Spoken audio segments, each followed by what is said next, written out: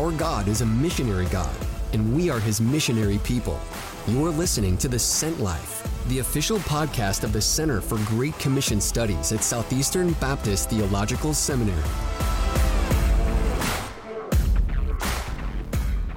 Today on The Sent Life, we are talking about a subject that honestly we don't like to talk about very much, at least in our circles, and that's spiritual warfare. We're joined by Dr. Chuck Lawless, and we're discussing an area that is real, that we find in the pages of scriptures, but oftentimes either we don't talk about it, or perhaps when it's talked about, it's unhealthy. So listen to The Sent Life today as we dig into spiritual warfare in the Great Commission.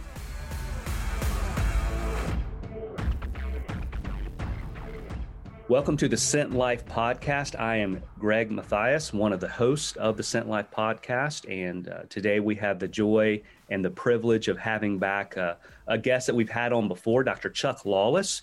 For those of you that might not have had a chance to listen to a previous podcast with him, I'd encourage you to go back. We did kind of a two-part mini-series on prayer. The first one, Scott Hildreth and myself, we talked about the importance and the role of prayer in terms of praying for missionaries. And then, of course, we had Dr. Lawless on, and he helped us really dig down deeper into prayer. What is it? Why do we do it? How do we even cultivate that in our own lives? So I'd encourage you to go back and listen to those episodes. But today, again, welcome back, Chuck. Glad you've joined us again on the Sent Life. Thank you, Greg. Good to be back. Yeah, and so today, I want to dig into an area that I don't even know how to put it. It's probably an area that we don't talk about a lot in our circles, at least. And it's an area that oftentimes when it is talked about, I would say there's probably at least some misunderstanding, if not outright unhealthy conversation surrounding, and that's spiritual warfare. And the reason I have you on today is because I know that in terms of your ministry, in terms of your passions, this is an area that I know you've written on. You've written a couple of books, even of late, you put out a book. And remind our listeners, what are the works you've done on spiritual warfare? There are several. The latest one is a book that I co-wrote with Dr. Bill Cook at Southern Seminary called Spiritual Warfare in the Storyline of Scripture. And in the first half of the book, Dr. Cook literally walks from Genesis to Revelation to look at all the Bible says about spiritual conflict. The second half of the book, I take that foundation and talk practically about how the enemy attacks us and how do we prepare for that battle and win that battle. Yeah. And that's a really helpful book. I've looked at that, read through that, and even used that in certain aspects of my courses. So I'd encourage our listeners to look for that book among the many other works that you've written that are related to spiritual warfare. But Chuck, help us out, help our listeners out. So this whole idea, this whole area of spiritual warfare, first kind of help us understand, what is that? What are we talking about? And why do you think we don't like to talk about it very much in our circles? The spiritual warfare is the reality of the battle between the forces of evil and the people of God. The enemy strikes at God's work, ultimately wanting to strike at God. He does it through his people.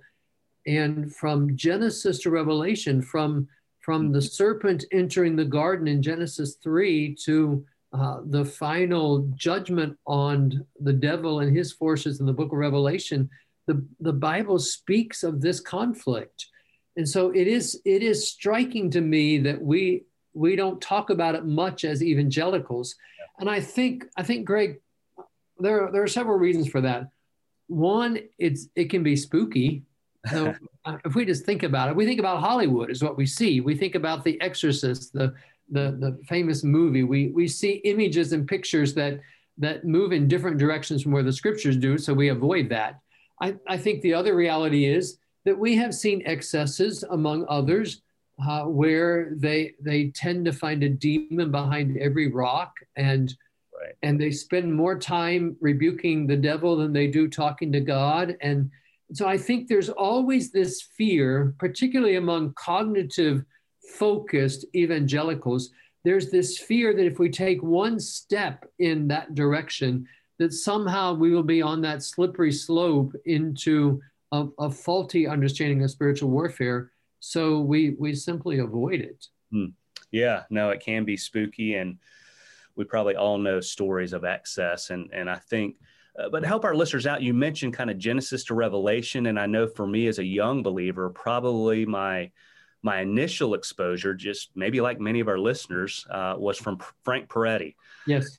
This Present Darkness and his books, again, captivating reads, but I think I walked away from those books a little bit scared, but also kind of looking for those spirits or demons everywhere. And so help us ground that a bit more in the scriptures. How does the Bible, where do you see that in scriptures, this idea of spiritual warfare? How does the Bible talk about spiritual warfare? Help us out a little bit.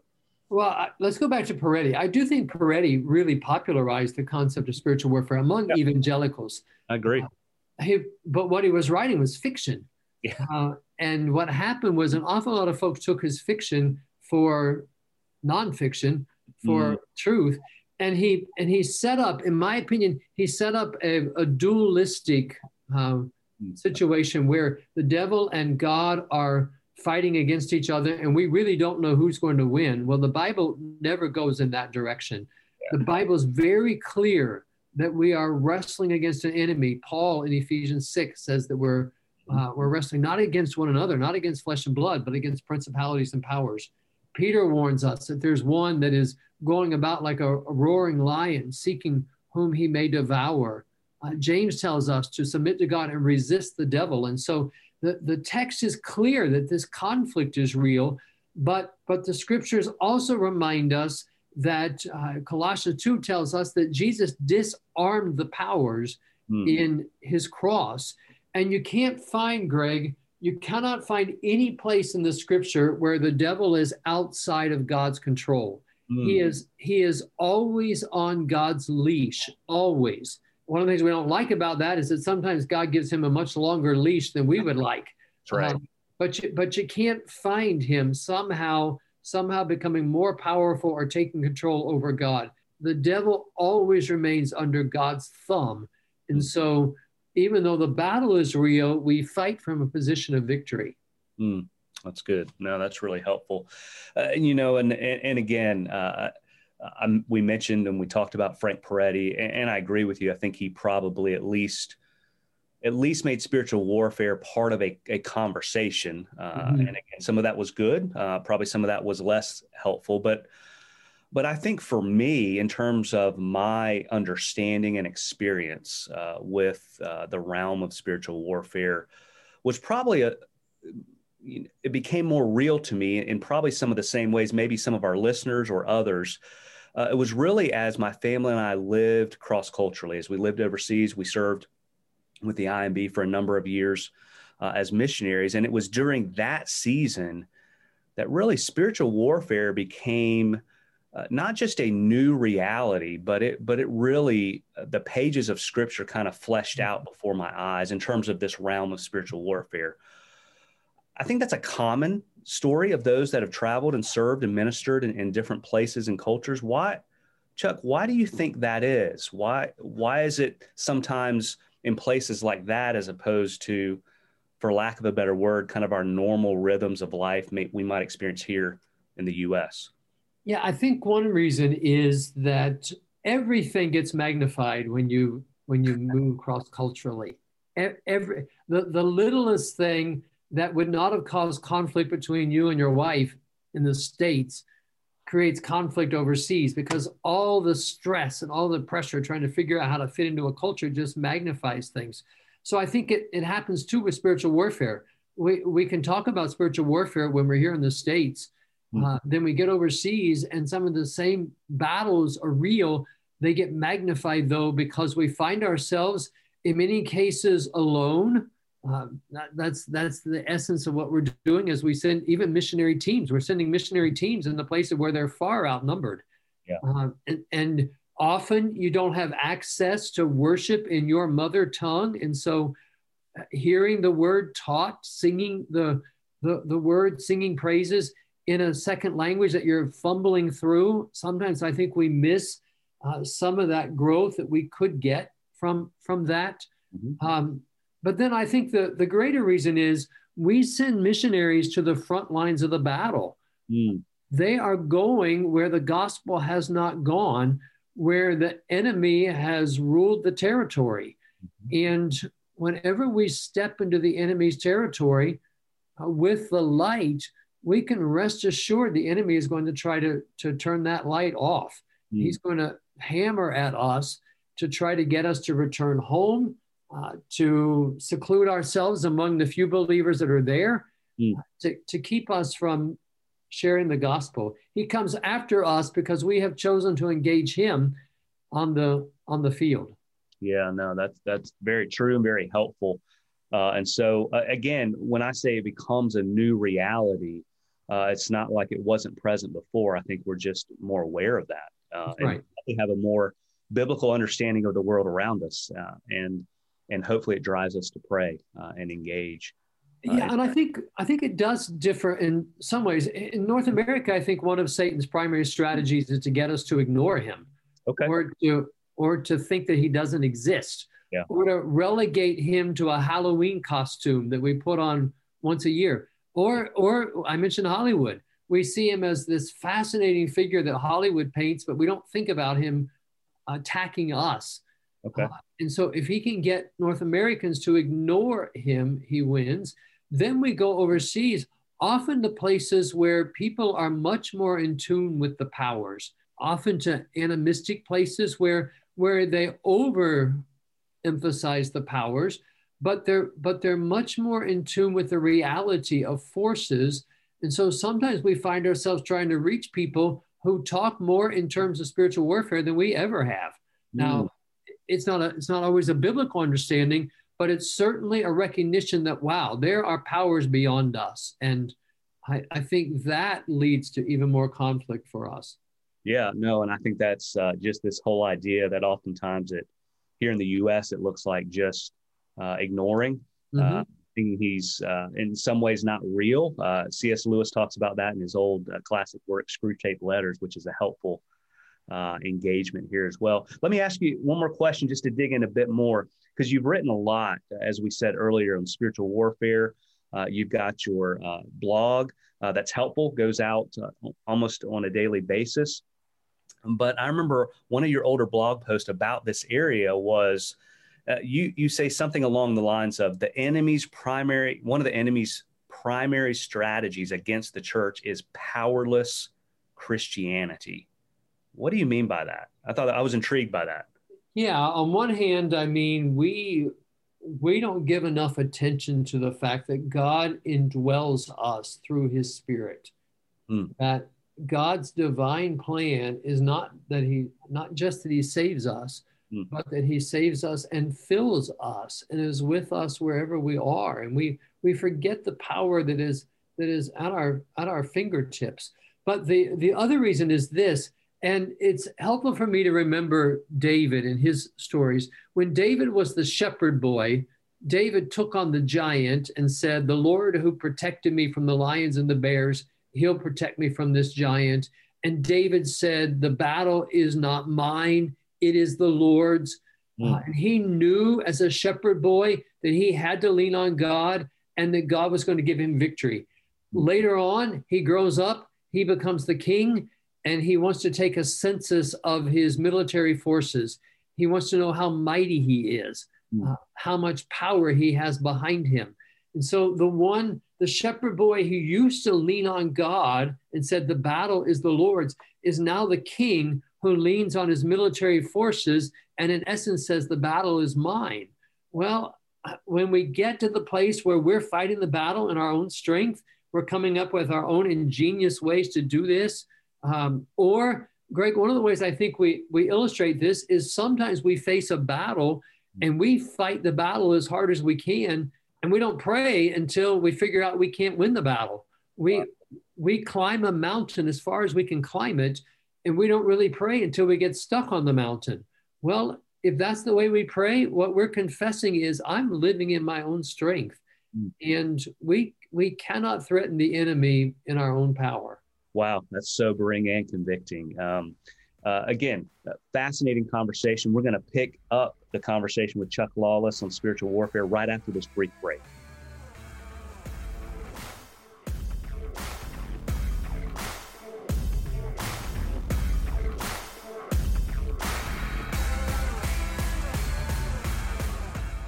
Thank you so much to our listeners for continuing to listen to The Sent Life. I hope that if you're encouraged by our podcast, if you find it helpful, that you'll let us know. We'd love to hear from you, that you'll let other people know. You'll send out links to it.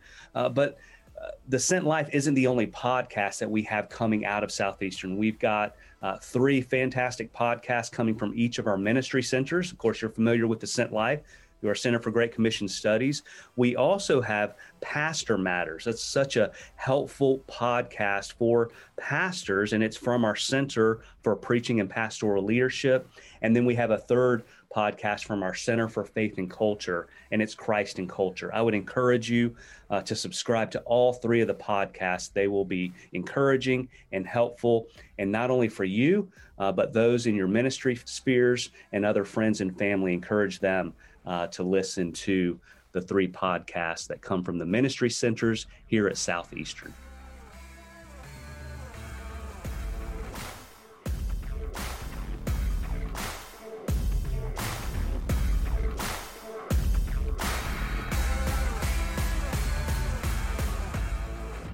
So we're back with Chuck Lawless, and we're talking about spiritual warfare. Yes, we are evangelical. Yes, we believe in the scriptures. And yes, we are talking about spiritual warfare. And so, Chuck, let me pick up kind of where we were just talking about some of the enemy's primary strategies against the church. One of the things that you have connected in your writings and thinking, which I think is helpful, you connect spiritual warfare to the persecution of the church.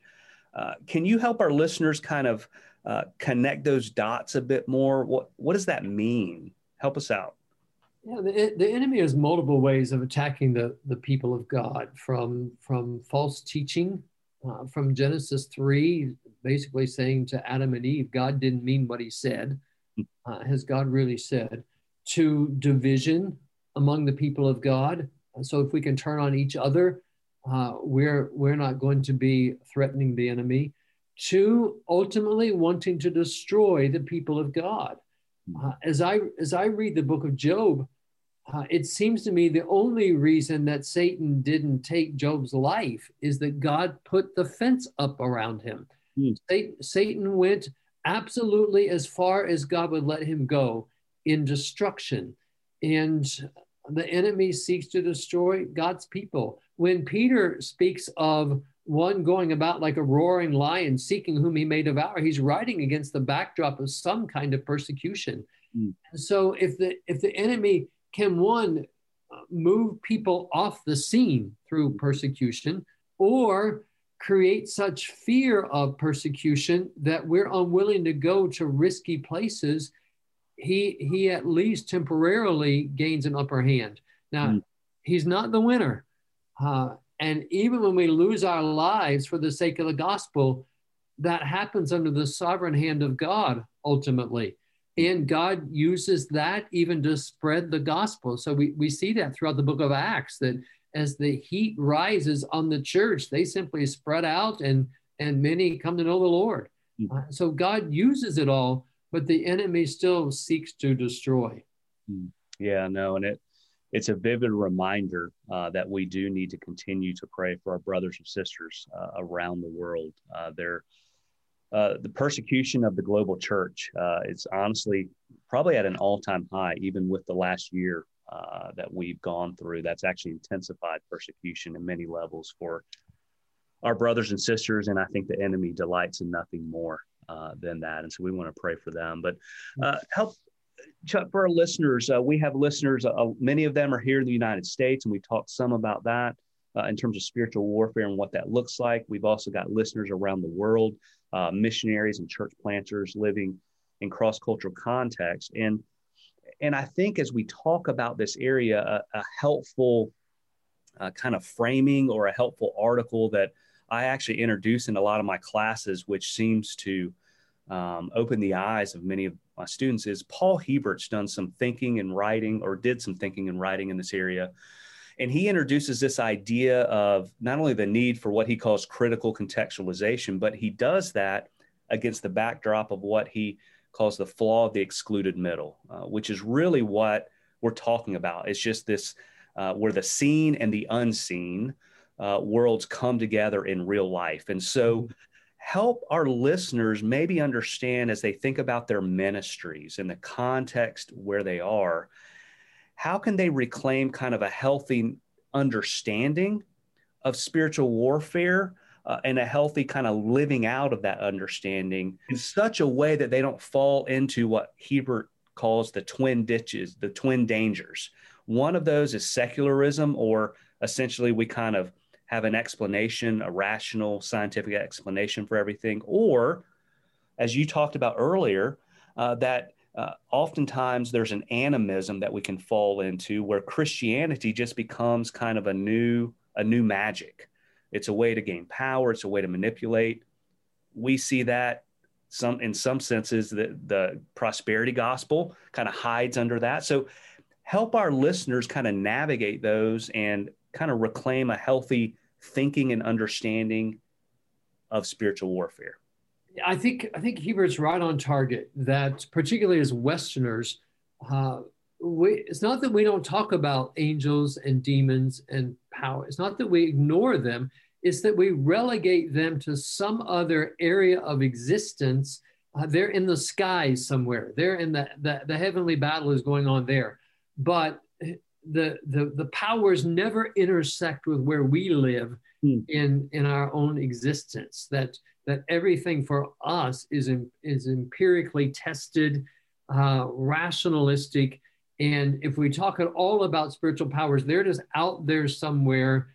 They don't really influence our lives. What's happened as people have begun talking about spiritual warfare, particularly in the 90s, when this concept became very popular among publishers and writers and our charismatic friends in particular, there were those who did what Scott Moreau calls expanding the middle.